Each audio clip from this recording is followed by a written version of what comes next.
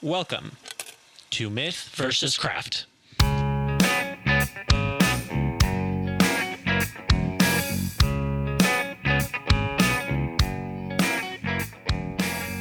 My guest today is the sensational singer, songwriter, and guitarist Philip Sayce. Philip cut his teeth playing guitar for the legendary Jeff Healey and later on with Melissa Etheridge. All along he was set on making his own music, and in 2009 he took the plunge and released his first solo record. Since then he's built a career on a foundation of deep respect for the artists who influenced him. He's carrying forward their torch and brightening it with his own musical voice. Let's start by listening to a few songs from his albums Peace Machine, Steamroller, and Influence, all of which are available on iTunes.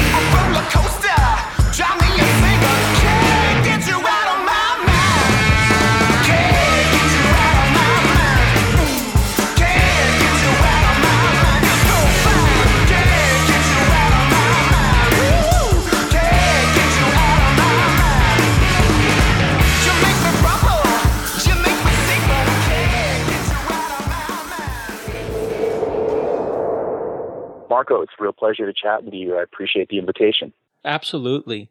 I understand that you played piano and trombone before you started playing guitar. Which instrument came first? Definitely the piano. The trombone was something I picked up in school. All the other instruments were already taken. So I ended up with maybe my third or fourth choice. What was your first choice? Oh, I don't know, probably drums or, saxophone or something like that. But usually, everybody runs in and grabs those. So I thought this was pretty cool. This slide instrument. I can get down with this for a while, and ended up playing it for about 10 years. Oh, wow. Your parents grew up in the UK in the 60s, and you grew up listening to the music that they liked. Did either one of them play any musical instruments? Yeah, so, I think they both played some guitar. I think my mom played a little bit more guitar than my dad did, but there was always a guitar around the house. But I never really had the nerve to pick it up until I was well into my teenage years. But there was always a beautiful soundtrack of roots music in the house. So I'm very thankful for that. I read that you were 16 years old when you discovered Stevie Ray Vaughan, and you started playing guitar shortly after, which coincided with his tragic death. How did your daily life change once you started playing guitar? Well, it became like, sort of eat, sleep, breathe, everything guitar.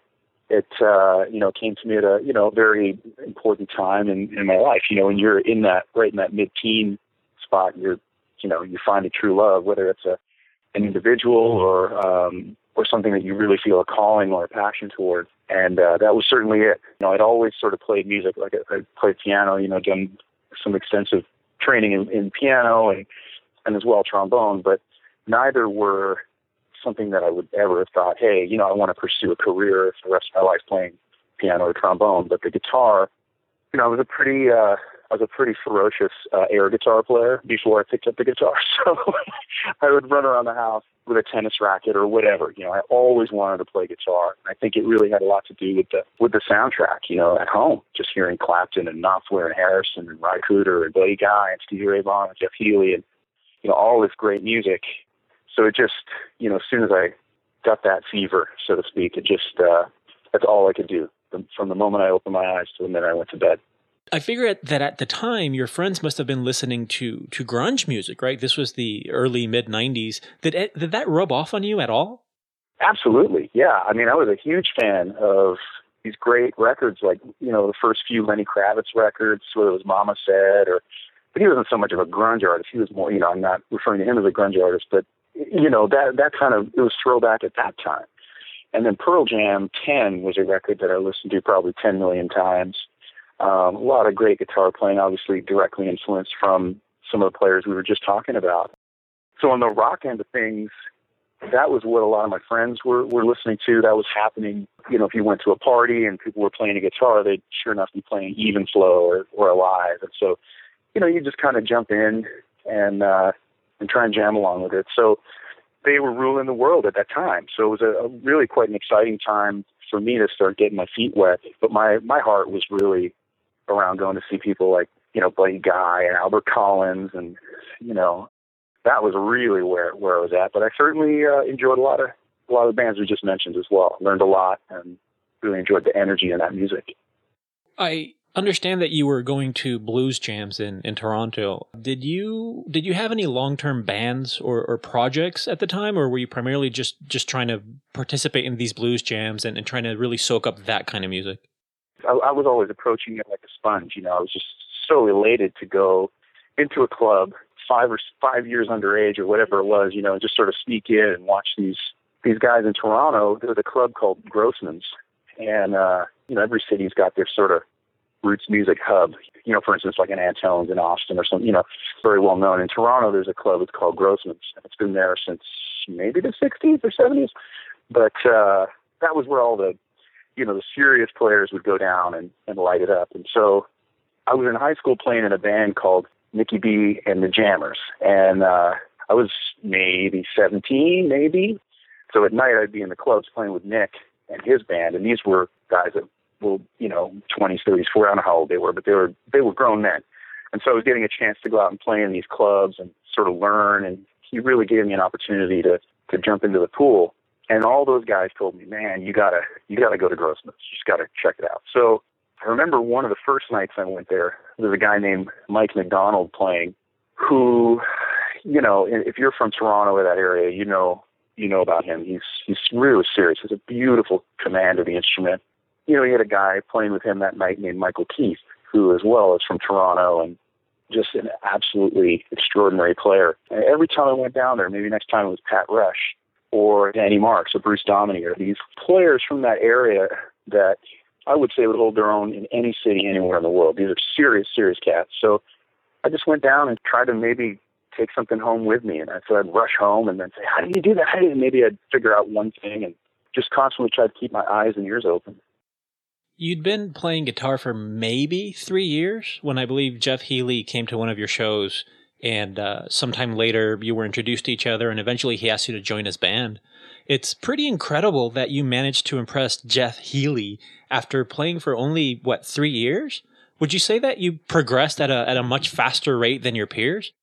I don't know if I can comment on the sort of the rate of progression, compared to anyone else, because there were friends in high school that were great players, and so I was learning from them, and just, I was spending as much time as I could with records of all my heroes, like, watching Stevie Ray Vaughan and Double Trouble live at Del Macombo 4 billion times, or going to see Coco Montoya tear it up with, John Mayall at the time, or, and just really trying to immerse myself in it. So I think it wasn't even so much of a cerebral thing. It was more of like I just kept putting one foot in front of the other and just spent as much time as I could practicing. And I think perhaps having a long, 10-year opportunity to learn sort of about tone and pitch and sort of a basic understanding of music through, learning how to play piano for a long time and as well as trombone. And I think that maybe helped my ear a little bit, having a bit of a background. But I just went for it. I didn't think about what was right or what was wrong. And so, maybe 3, 4, 5 years, somewhere in that window, I just put my heart on my sleeve and went for it. And then when I stood playing next to somebody like Jeff, it was kind of like, oh shit, it's time to get back to the grind. It's like, yeah, that's when those 5 years became real obvious. So, it was like time to get back into the gym, so to speak, and keep working at it, which is, what I'm doing every day of my life. It sounds like you couldn't have hoped for a better mentor than Jeff. Besides being generous and supportive, I understand that from day one, he was really kind of grooming you to eventually go out on your own. Yeah, it was extraordinary, and I look up and say, thank you, God, for every day for the opportunity. Jeff this was kind of a funny little thing. I don't really tell people about this, but in elementary school, we had to do some kind of this is going to sound very Spinal Tap, but we had to do like a puppet show, okay, in elementary school. We had to like make a puppet out of paper mache or something and then put on a show. And I remember, I hadn't thought of this since I was maybe in elementary school. And I remember, I made these 2 marionettes or something out of paper mache, and then I concocted a stage, and I had these 2 guys that were sort of like jamming. And one song was Jeff Healey's See the Light, and the other side was like, I think it was a combination of some live Eric Clapton and some other stuff, throwing solos back and forth. And so when I think about it, Jeff, his music freaked me out the first time I heard it. I didn't play guitar. I didn't know that, anything about him. I just heard it on the radio, and it kind of grabbed me from the inside. And to have the opportunity to really watch and learn from him with such a close perspective, I'm deeply, deeply grateful. He was, there's a lot of great players, right? Like everywhere. You go on YouTube, everybody is good. Everyone can play. But then there's guys like that are just kind of throwing gravity and shades of colors, and things are coming out of them. And it was really, really impossible to put into words what it felt like, what was coming through him. He was very, very special man. I can't imagine what it would have been like to share a stage with him. Do you recall the moment when you felt like you were ready to leave his band? And I think it was shortly after that you left to move to LA, right? That's correct. Thanks for asking. I do remember. So I've been touring with Jeff. I spent almost 4 years with him. We had come to a place where I'd been working with him. We'd been touring, and starting to get some opportunities for my own music. And he said to me one day, Philip, at a certain point, it's a good time, for you to spread your wings and jump out of the nest. And he wasn't encouraging me to leave, but he was again, it was part of that initial sort of invitation to spend time with him and learn how to play on big stages and, just learn. And he sort of said, hey, man, I think that was his kind of way of saying, look, you might be ready to jump out of the nest, young bird. So, he was very beautiful and giving in that way. And so, get some offers from different companies to collaborate and do some recordings. And so it just made sense to start spending more time in California. You eventually met Melissa Etheridge and joined her band for 3 years. It sounds like she was also an excellent mentor, and she was supportive when you decided to go out on your own. When you left, I'm sure you felt ready from a musical standpoint. Did you feel prepared from a business standpoint? So I'm so glad that you highlighted that. And, maybe we'll chat about Melissa here in a second. I only have amazing things to say about her in her own way, just a true force of nature and just a ridiculous talent. I mean, she'll bring you to your knees. She's amazing. And I learned a lot from her, and I'm very thankful for that opportunity as well. But, you raise a really, really important point, which is the business end of things. Somebody said this to me a long time ago, and I really connected. It is the music business, not the music friendship. My interests, my enthusiasm, my sort of feelings of inspiration do not come from the business end of things. And I think, this business, if you are not prepared, will eat you up. And we've seen it happen to many, many people, and it's harsh. It's a harsh business. And so I think one thing that's really important for anybody who's getting into entertainment business, music business, is to understand that while your chops and your musicality, your musicianship is certainly the number one ingredient if you're going to spend your life being a musician, it's very, very important to surround yourself with people that you can trust. And whether that's a family member or whether that's a lawyer or whether that's a manager. But again, you have to be very, very careful. There's a lot of unscrupulous characters, and they come in all shapes and sizes. And any crack or opening of light, they'll get in there, and it can hurt. So I think it's really important to get your kind of business chops together as well. While you're staring at Jimi Hendrix videos and Stevie Ray Vaughan videos and Van Halen or whoever it is that turns you on, maybe every once in a while I think it's important to pick up a book about the business, because those sharks are hungry. Did you know all of this back then? No, absolutely not. Absolutely not. It's just been... it's one of those things, you get burnt by the fire the first time, it's like, oh, cool, you're a kid, what's that? You touch the flame. Nope, you're not supposed to touch that. So I think you learn. But again, it's these things come up and individuals can come up in all shapes and sizes. But I think really, the focus is about trying to protect the art, to protect the creativity and the musicianship and the care for where this music has come from, and to care about where, for me, at least anyway, in my life, where I can carry it to and hopefully bring it forward and continue positive energy in the world. Just do it in my own way, through my own lens.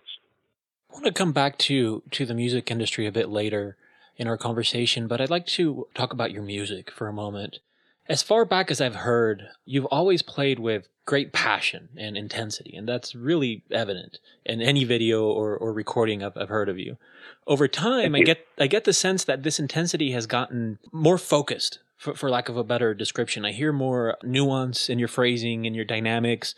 How would you say that your guitar playing has evolved over the past, say, 10 years?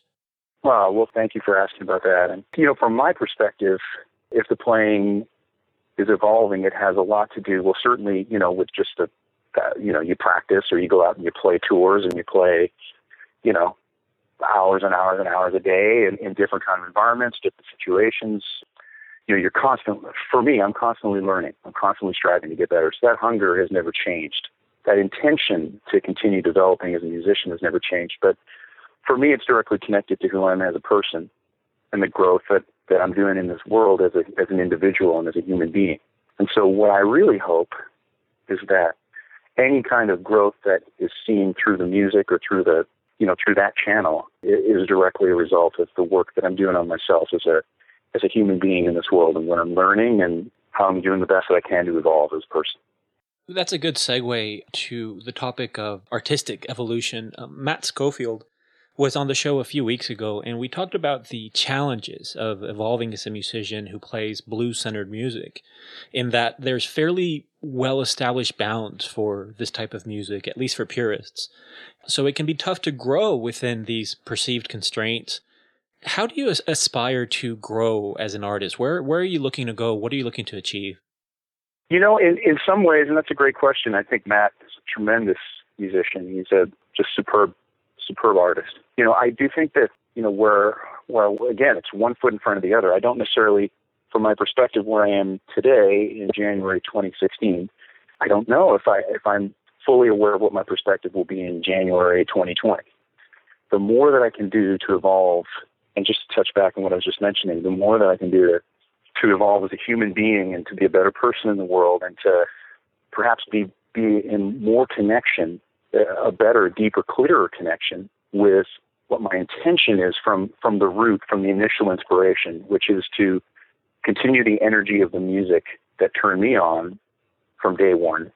If I can continue moving in that direction for all of my days, that's really what my intention is.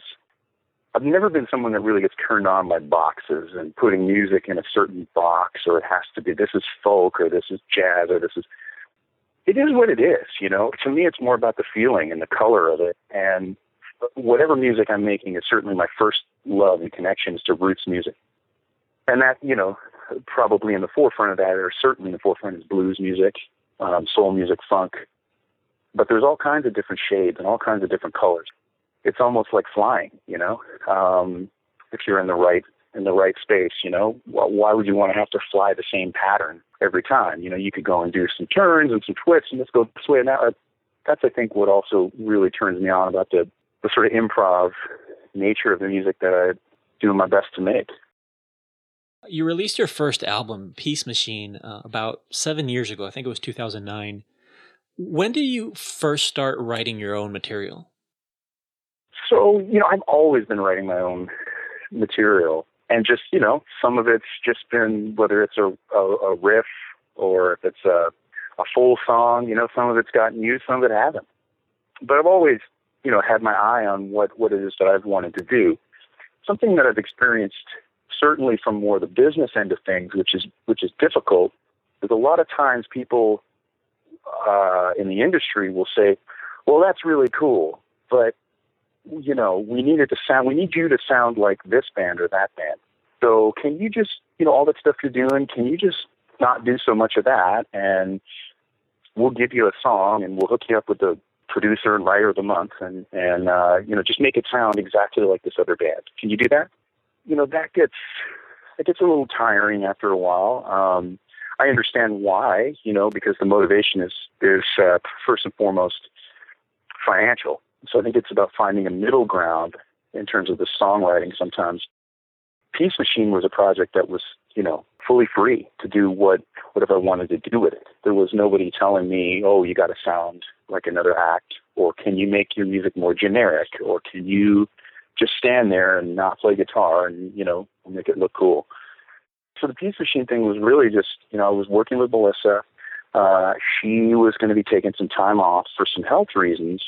And so I called the touring band at the guys who I'd really bonded with, which was Kenny Aronoff on drums and Mark Brown on bass, and just said, guys, I got some songs. Can we go in and just record them? And my friend Fred Mandel, an extraordinary musician in his own right, he came and played on it as well. And we just kind of went in and had fun. We recorded it really quickly.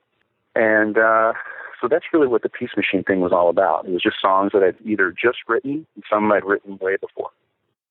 Has songwriting gotten any easier over time, or is it just as tough, just as challenging as it's always been? I think both are true. And I'm sure you've heard this from anybody you've chatted with. There's a paint by numbers approach. Verse, chorus, bridge, breakdown, chorus, and we finish the song. And that's cool. Like that can be an exercise in how to make something that sounds like everything else, which is fine. There's absolutely nothing wrong with that. So, and sometimes something like that is, if someone's looking for a song like that, they've laid the sort of boundaries, if you will, for the kind of song that you're going to be able to move forward with. I think when it's something that is fully creative and there's nobody, suggesting that you need to sound like whatever band was popular that month, that's when it becomes really fun, because it's kind of like a blank canvas and you have a palette of as many colors as you can sort of think of. And on that particular day, you can just color and paint and do whatever you want. And maybe you don't need to play that song for anybody ever. It's just an opportunity to be expressive. It's like a diary, if you will. So some things can be a real challenge. Sometimes it's like, man, I just can't get this right. And other times, the less you think about it, the more you get.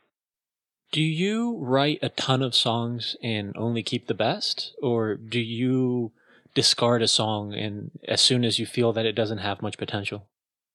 Sometimes if I'm working on a song or putting something together, and it doesn't quite seem like it's all coming into, like it's just sort of a little lopsided or something. Man, I don't know what's up with this one. It's kind of cool, but I can't. It's like if you were making a curry, and some days you make like the world's most amazing curry, and then other times you're like, this is a bit weird. This one, but I try not to discard things, because that piece of that song may become, a really important section of another song. So what I'll do is I'll sort of keep things. I'll keep it for a rainy day, or maybe this will be the missing link in another song. Are you pretty disciplined about cataloging your material? Well, how do you define discipline? I don't know how many saved little recordings I have on my iPhone here. Probably, I don't know. I don't even know how I would go back in now and find them. Because sometimes, you're driving or you're walking down the street and you have a melody come in your head and you just put it in the phone and hopefully come back through to it one day. And so in that way, that's really the discipline that I have, is just putting stuff into the iPhone with the hopes that one day I'll come back and find it.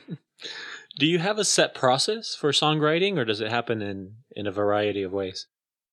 It does happen in a variety of ways, but most of the time, even if I'm co-writing with someone, usually it starts with the music part, the music first. So I'll get kind of a vibe or a rhythm happening with the guitar, even a riff maybe, and think, oh man, that could be cool. And just try to keep playing that. Try to keep jamming on it. I don't need to write the whole song in the moment. So just try to play on it, get a groove, get a vibe. And if other sections of the song start coming in, well then wonderful. Then I'll just start putting them down. If they're not coming right away and there's just this really great first idea, then I'll roll with that for a while. And maybe 2 weeks later, another riff idea will come in or something, and then I'll sew them together and start putting a melody together. And then some of the songwriters I've worked with, they're really interesting. You'll have your sort of chord structure, the idea of where the song's going, and you start kind of humming a melody and sort of making up gibberish words. And sometimes those gibberish words can actually be pretty darn close to what ends up in the final version of the song.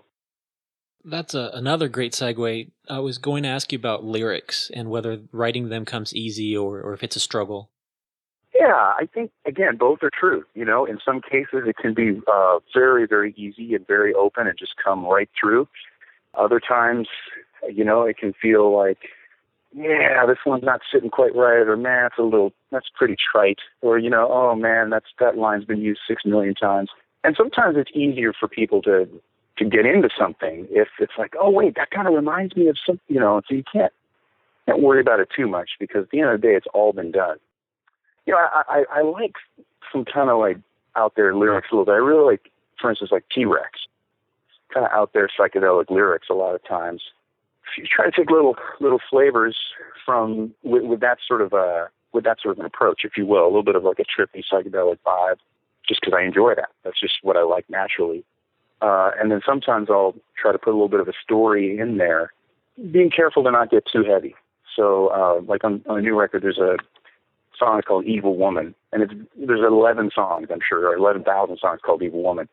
But I wrote it with Dave Cobb, and for me, the song is not about a woman at all. It's actually about a man, but it just sang well, Evil Woman, I've asked many of my guests how they avoid repetition, or if they try to avoid repeating themselves.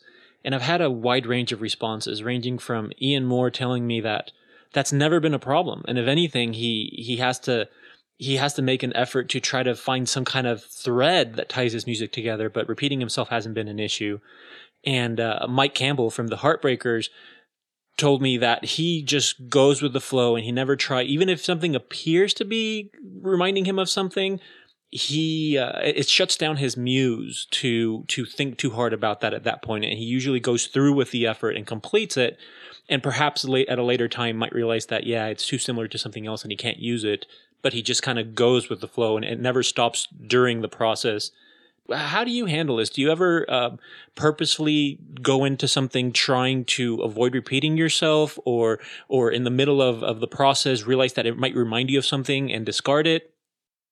I actually think that I'm probably closer, as much as I actually admire both those artists. Ian Moore is a huge influence on me, and of course Mike Campbell as well. And I feel like probably closer to the Mike Campbell school of things. It's a little bit of a slippery slope. If I start overthinking things in music, that's not really always the best route for me. Because again, you write a song one day, doesn't mean you have to do anything with it. I think it's like that was the expression on that particular day, or collection of days, however long it takes to put a piece together. You don't know where that's going to lead you. And you might be playing something and be like, oh man, this is fun. Wait a minute, this is Almost Freedom by Jimi Hendrix. This is really, really close, So, you keep that in mind. And what I usually tell myself at that point is, listen, I can write another riff. It's okay. I can write another riff, but let's keep moving forward. Let's get this done. And then at the end, if I want to circle back and look at it, and it feels like something is a little too, unintentionally close to something else, then yeah, I'll address it at that time. But I like the idea of just keeping the route open, and not get into my own head. Just stay out of my head and get out of my head and stay in my heart, so to speak, or however the saying goes. I read a quote from you in which you said, quote, "Singing is all about conviction and courage, about confidence and projection." I figured that much of that courage and confidence can come from practice and repetition, but much of it is either part of one's DNA or earned over time from just living one's life. If you had to chart your confidence level throughout your musical career, would you be able to clearly identify any major highs or lows, or has it been pretty even all along? Wow, that's a great question. I think for anybody who is, putting their art out there or wears their heart on their sleeve, I think that there's, look, I can't speak for anybody else, but I think that for me, there's certainly an intention in the music. I don't know if I can speak to confidence per se, as opposed to a connection. And when I feel a connection, maybe that includes confidence, but it also includes clarity. It includes peace. It includes empowerment. It includes excitement. It's ups and downs, and I think that touches on the business piece. Sometimes when people don't treat you right in the business, your heart becomes the doormat, and that's really the thing that can start to change the flavor and the excitement around why I do this in the first place. I think it impacts me as an individual, which then starts to impact the entire package, so to speak. I want to pay you a compliment that's not directly related to music, and that is that you have great soft skills, meaning you write well, you're articulate, you're courteous, appreciative. Would you say that these qualities have had much of an impact on your career? I'd like to think that they've helped. Well, thank you, first and foremost. Maybe that's just sort of being a product of being raised in Canada. Maybe it's my parents. Maybe it's my wife, Kelly. I don't know. But that's how I try to talk to anybody who's in my life.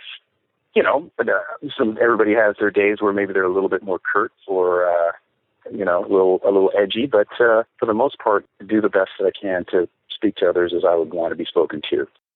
Another way to phrase the question is, you seem like a really nice guy and considerate. Do you think that matters much in your industry? I think a lot of people mistake kindness for weakness. And on more than 25 occasions, I've had to remind people of that very thing. And that's never fun, but it's something that, in my experience, is definitely lacking in the industry, is a courteousness, consideration.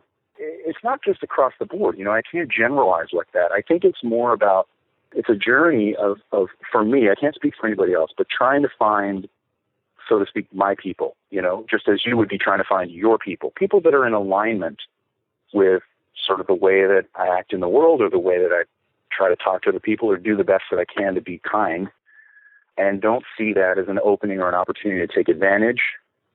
And most of the time, people will show you their colors pretty quickly. If you let your guard down with someone and you figure out who they are. I think it's on the other side of it, for me, where I've learned that if somebody shows you their colors, it's time to move on quickly. So it's just like, you know what? Thank you so much. We are clearly not on the same page here.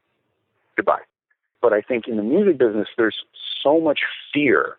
There's so much competition, but a lot of fear-based type energy. And I think that that's very challenging when a lot of people are chasing the dollar or what they perceive as the dollar, or they want something somebody else has, and so they have to do whatever it takes to get there. And so I can't say that I think about it too much, that it's like an act or something I'm putting on. It's just kind of how I roll with my friends or anybody I talk to. And again, if it gets shady or weird, the best thing that I can do is to just kind of to say, okay, all the best to you. Thanks so much. See you. Let's go back to the music industry for a moment. When Ian Moore was on the show, he commented on how he has to spend so much of his time marketing himself and his music. I see his point, but the optimist in me thinks that when you do your own marketing, you at least get to own the message. You decide how the money is spent, and potentially form a closer connection to your audience. You are active on Twitter, Instagram, Facebook. Do you feel like nowadays social media is just a mandatory part of your job? I would say, yeah. I think it's just part of it. I think marketing now, the industry shifted so much. It's about awareness, and there's such a high consumption rate. Things are being consumed at, it's like, well, what have you done for me lately type of idea. You may have just recorded, an EP and you put it out. Well, then 6 weeks later, people are like, well, what else you got? Man, I just spent half a year working on this. So I think in some ways, it's kind of exciting, Instagram. You're in your house, you're practicing, you just put the phone up or Periscope or whatever, and so you can keep this sort of ongoing connection, if you will, even if it's not necessarily a personal one-on-one connection all the time. There's an opportunity to still use that word connect with people who are interested and who are, they're just, they're just going through. They just need the next tweet. I'm grateful if anybody even takes the time to sit down and listen or send a message, via whatever social media platform. And like I said, I don't always have an opportunity to respond or sometimes, check everything on a daily basis, but I'm grateful. If somebody wants to reach out and say, hey man, I really dig what you're doing. Keep it up. Cheers. Thank you so much. So I think it's just about trying to keep a presence happening, stay in people's awareness, because there's a billion and one choices at every moment. And, so you just gotta keep making some noise, so to speak. Steve Albini, the producer, gave a speech a couple of years ago in which he argued that the internet actually made things incredibly better for musicians because it made it so much easier to record your music, to find an audience, to connect with that audience, to collaborate with other musicians, and to charge more money for live shows. The idea being that you find an audience and then connect with them at a deeper level, and then they're more willing and eager to go watch you perform. I contrast this perspective with anecdotal evidence, just stories from musicians I know here in Austin, and the difficulties of trying to make a living, primarily, playing live. And I contrast it with an experience that you described in an interview. I think it was right around the same time that he gave the speech a couple of years ago.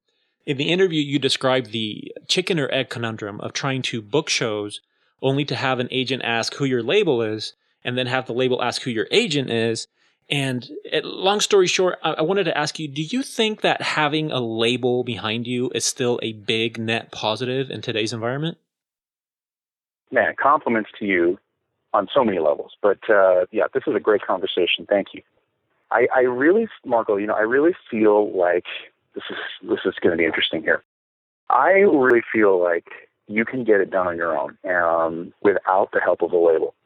At the same time, I think that there are opportunities that working with a larger company can afford an artist that are, it's a lot easier to get through certain doors. A lot different. It's a very, very, very different thing.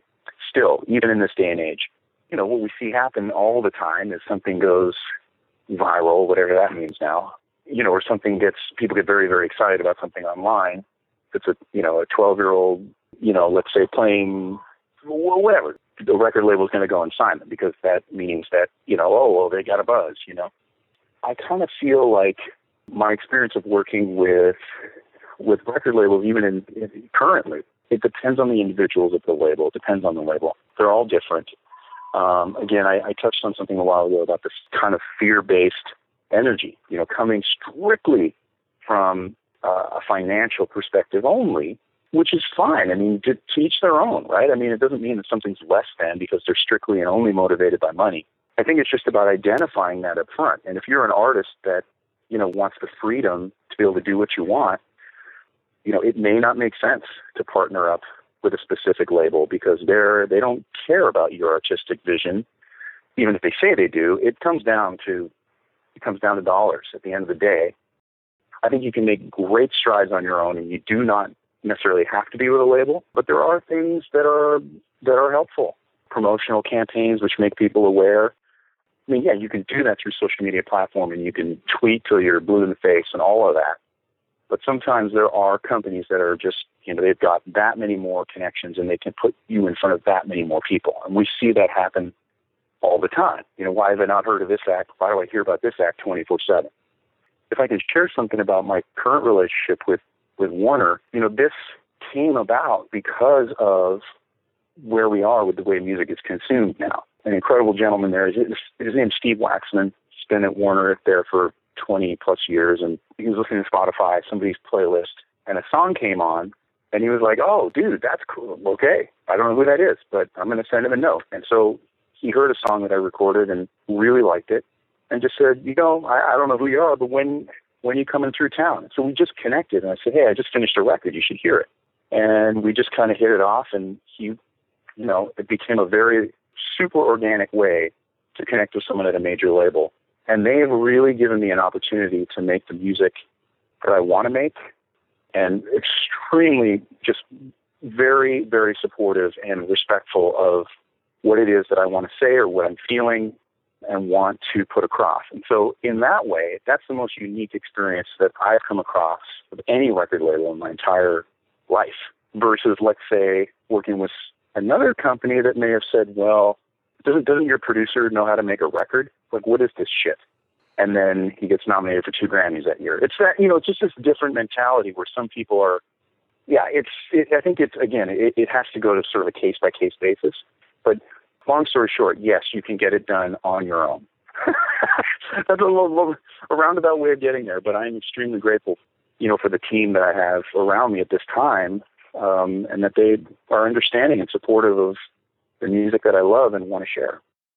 That's a great story. I think of the dichotomy of like the good and the bad of YouTube, of Spotify, of all these different channels to find music, and basically how easy it is for the audience or for anyone really to find music. And I think of, that's how I found you, and that's how I heard of you and so many other artists that I like. It was YouTube. And that's wonderful, yet at the same time, it means that there's just this flood of content where, yes, it's a lot easier to take a sip from that fire hose, but it's still a fire hose. So I don't know quite how I feel about it. I love that perspective. It is very much like a fire hose, yeah. And I think that, what comes to mind for me is that's where, a lot of, let's say a company, whether it's an independent record label or a major record label, whatever, somebody who is paying for ad space or is paying for an artist's video to pop up. So let's say you go and check out a Warren Haynes video and somebody else's video pops up alongside. Well, a lot of times there's a reason that happened. Or there's other ways that things happen that we're not all aware of out here that happen in the business room or in the way that this music reaches us. And I think that sometimes that happens when you have a larger partner, where you have somebody that's working on that all the time. I'm not a professional, I'm not a publicist or a marketing person. I just do the best that I can. Some people who are in the industry, they know the tricks. I've had a couple of guests comment on the importance of being true to oneself, and you're the third guest to specifically address that. But the importance of being true to oneself, especially when presented with opportunities to do the exact opposite in the hopes of maybe becoming more successful. And an example that comes to mind was David Grissom talking about passing on a cushy gig with Rod Stewart to instead form Storyville, come back to Austin and form that band. And how his perspective was that he thinks that in the end it all evens out. So you might as well follow your own path. And I read that you had a manager early on who, and you touched on this earlier, you alluded to it. You had a manager early on who tried to get you to play less guitar and write more pop songs. Does this type of offer or that type of attitude still come along even now at this stage in your career? Yeah, it's unbelievable to me. I don't know. Like, listen, I'm a student of music, okay? I'm a student of life. Like, I hear music. It makes me want to go and practice or go do a gig and learn and try to keep getting better. When people come to a show, I don't have to be talking about myself, but if you go to a show and you see a group of guys or gals or whoever is on stage, you see that they're soaked head to toe by the end of that show, and they're carrying amps in and out, and they're trying to say hello to people, and they've got a good house. Let's say the show's sold out, or there's, a full club or whatever. And you'll get the guy that will come up and say, I'm so-and-so with this company and blah, blah, blah. If you just made it sound we just take this and change what you do, you can be a star, and we'll get you out of this dump, and we'll take, and you kind of got to look at someone and say, like, you didn't see what just happened here. Like, and again, that goes back to working with people who are in alignment with what your intentions are, what you're putting out. So people are just not, they're caught up in their own thing, and that's fine. I mean, it doesn't make it better or worse. I think it's just about identifying in these relationships, does this person get what it is that I'm trying to do, and ultimately, do I get what they're trying to do? So I think identifying that early on, but yeah, I mean, all the time people come up and say, I shouldn't say all the time, don't take it for granted, but, people say, we'd love to do something with you. Can you just make your music more generic? And I don't know, you want to grow a beard? Like, everybody's got a beard. Maybe we can, style it that way. And if you don't do that, they give you this feeling of well, have fun in your club. Have fun out there. No one will ever hear of you. And I've had people say that. It's very painful. Very painful. It's like somebody dangling a carrot off the edge of a cliff and saying, just jump. And so I agree with what somebody like an incredible artist like David Grissom is saying. Like, it's really hard to say no. But sometimes it's important to say no to make room for the greater yes. You could go out and make $10,000 a week if that still exists anywhere, but, with a really high-profile band. But if you're miserable, then what's that all about? You have to pay your rent. You need money to survive. I get it. And it's not always easy to make a living. So there's definitely a balance and sort of an internal dialogue that one would have to have with themselves if presented with that. But for my own journey, it's really painful, man. When you put your heart, you spill it out, and you just, you chat with people if they were kind enough to stay to the end of the show and say, man, I really appreciate what you did tonight. And then somebody who apparently has the keys to the kingdom, so to speak, says to you, yeah, that was cool, man, but we need you to go and work with this guy that just wrote this pop song and that thing and blah, blah, blah. And it's not that I'm against that. I have no problem with it. But I think you know what I'm saying. Yeah, for sure. And one, call it an anomaly or an interesting case study for me is Joe Bonamassa and the success that he has had. And I've read a handful of interviews with him and Kevin Shirley, whom produces most, if not all, of his records now, and read about how this must have been, I don't know, 10, maybe longer, 10, 15 years ago, that Joe Bonamassa had, he started playing super young and he had built somewhat of a following, but was still, playing some of the smaller clubs.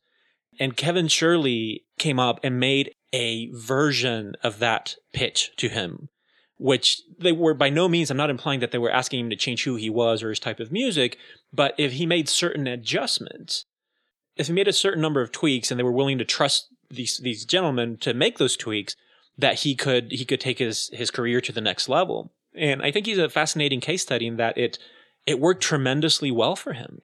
I just find that really interesting because it seemed to have worked for him, but most of the time my gut is that those pitches are typically much greasier and closer to what you just described a few moments ago. Yeah, I think so. And I think you raise a good point. I think there's a lot, and look, Joe's success is, of course, very, very well deserved. He's, is just an extraordinary musician and it's, incredibly hard worker. Oh, yeah, no, we're on the same page there for sure. I only admire what Joe is doing, and I think it certainly creates a lot of inspiration for a lot of people to continue doing what they do, And what I was going to say is, I think a lot of times when these pitches are made, it can be very abrasive.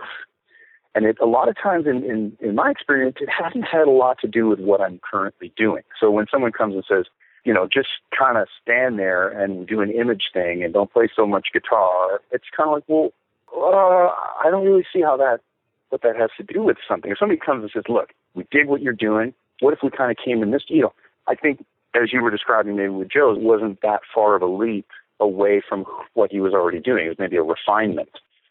A lot of times I feel like I've sort of experienced, for me personally, the experiences, I'm very grateful that someone even take the time to chat about it. And there are other times where people have come to me and said, look, we want to change something, or you should try this producer and try something, and I'll try something different, and it will work out incredibly well. So it's not that I'm against the idea of trying new things and breaking new ground and making new friends. I love all of that. I think it's just when something is rooted strictly in coming from a place of fear. We need you to sound exactly like Kings of Leon, okay? God, I like Kings of Leon. They're great. Why do we need a bad Kings of Leon? Like, that's all it would be. Knowing what you know now and having gone through the experiences, highs and lows that you've gone through, have you found that you've had to recalibrate your aspirations or what you think you want in your musical career, or has it been a true north all along and it hasn't really wavered? What I'm trying to do is, certainly I want to limit my experience in my life to what I want it to look, what I think it should look like, because it could look exponentially more beautiful than anything I could ever dream up or imagine. And sometimes it's hard to enjoy the journey when you're really grinding it out.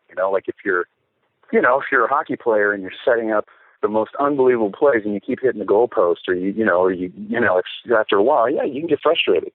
Wayne Gretzky said, 100% of the shots that you don't take don't go in. It's really about just trying to summon up the energy and the courage and even in your darkest days, you're feeling down, just to get back in touch with what that initial spark and love, that inspiration was in the first place. The authenticity has to be the main ingredient, has to be at the root of whatever it is. Philip, what projects are you working on? What should we look out for coming from you? Well, first and foremost, I'm working on this record. It's called Influence, which was produced by Dave Cobb. And then when Warner came on board, we had an opportunity to add a couple of other songs that I had been working on with Michael Nielsen, the producer. I worked on with him on Peace Machine.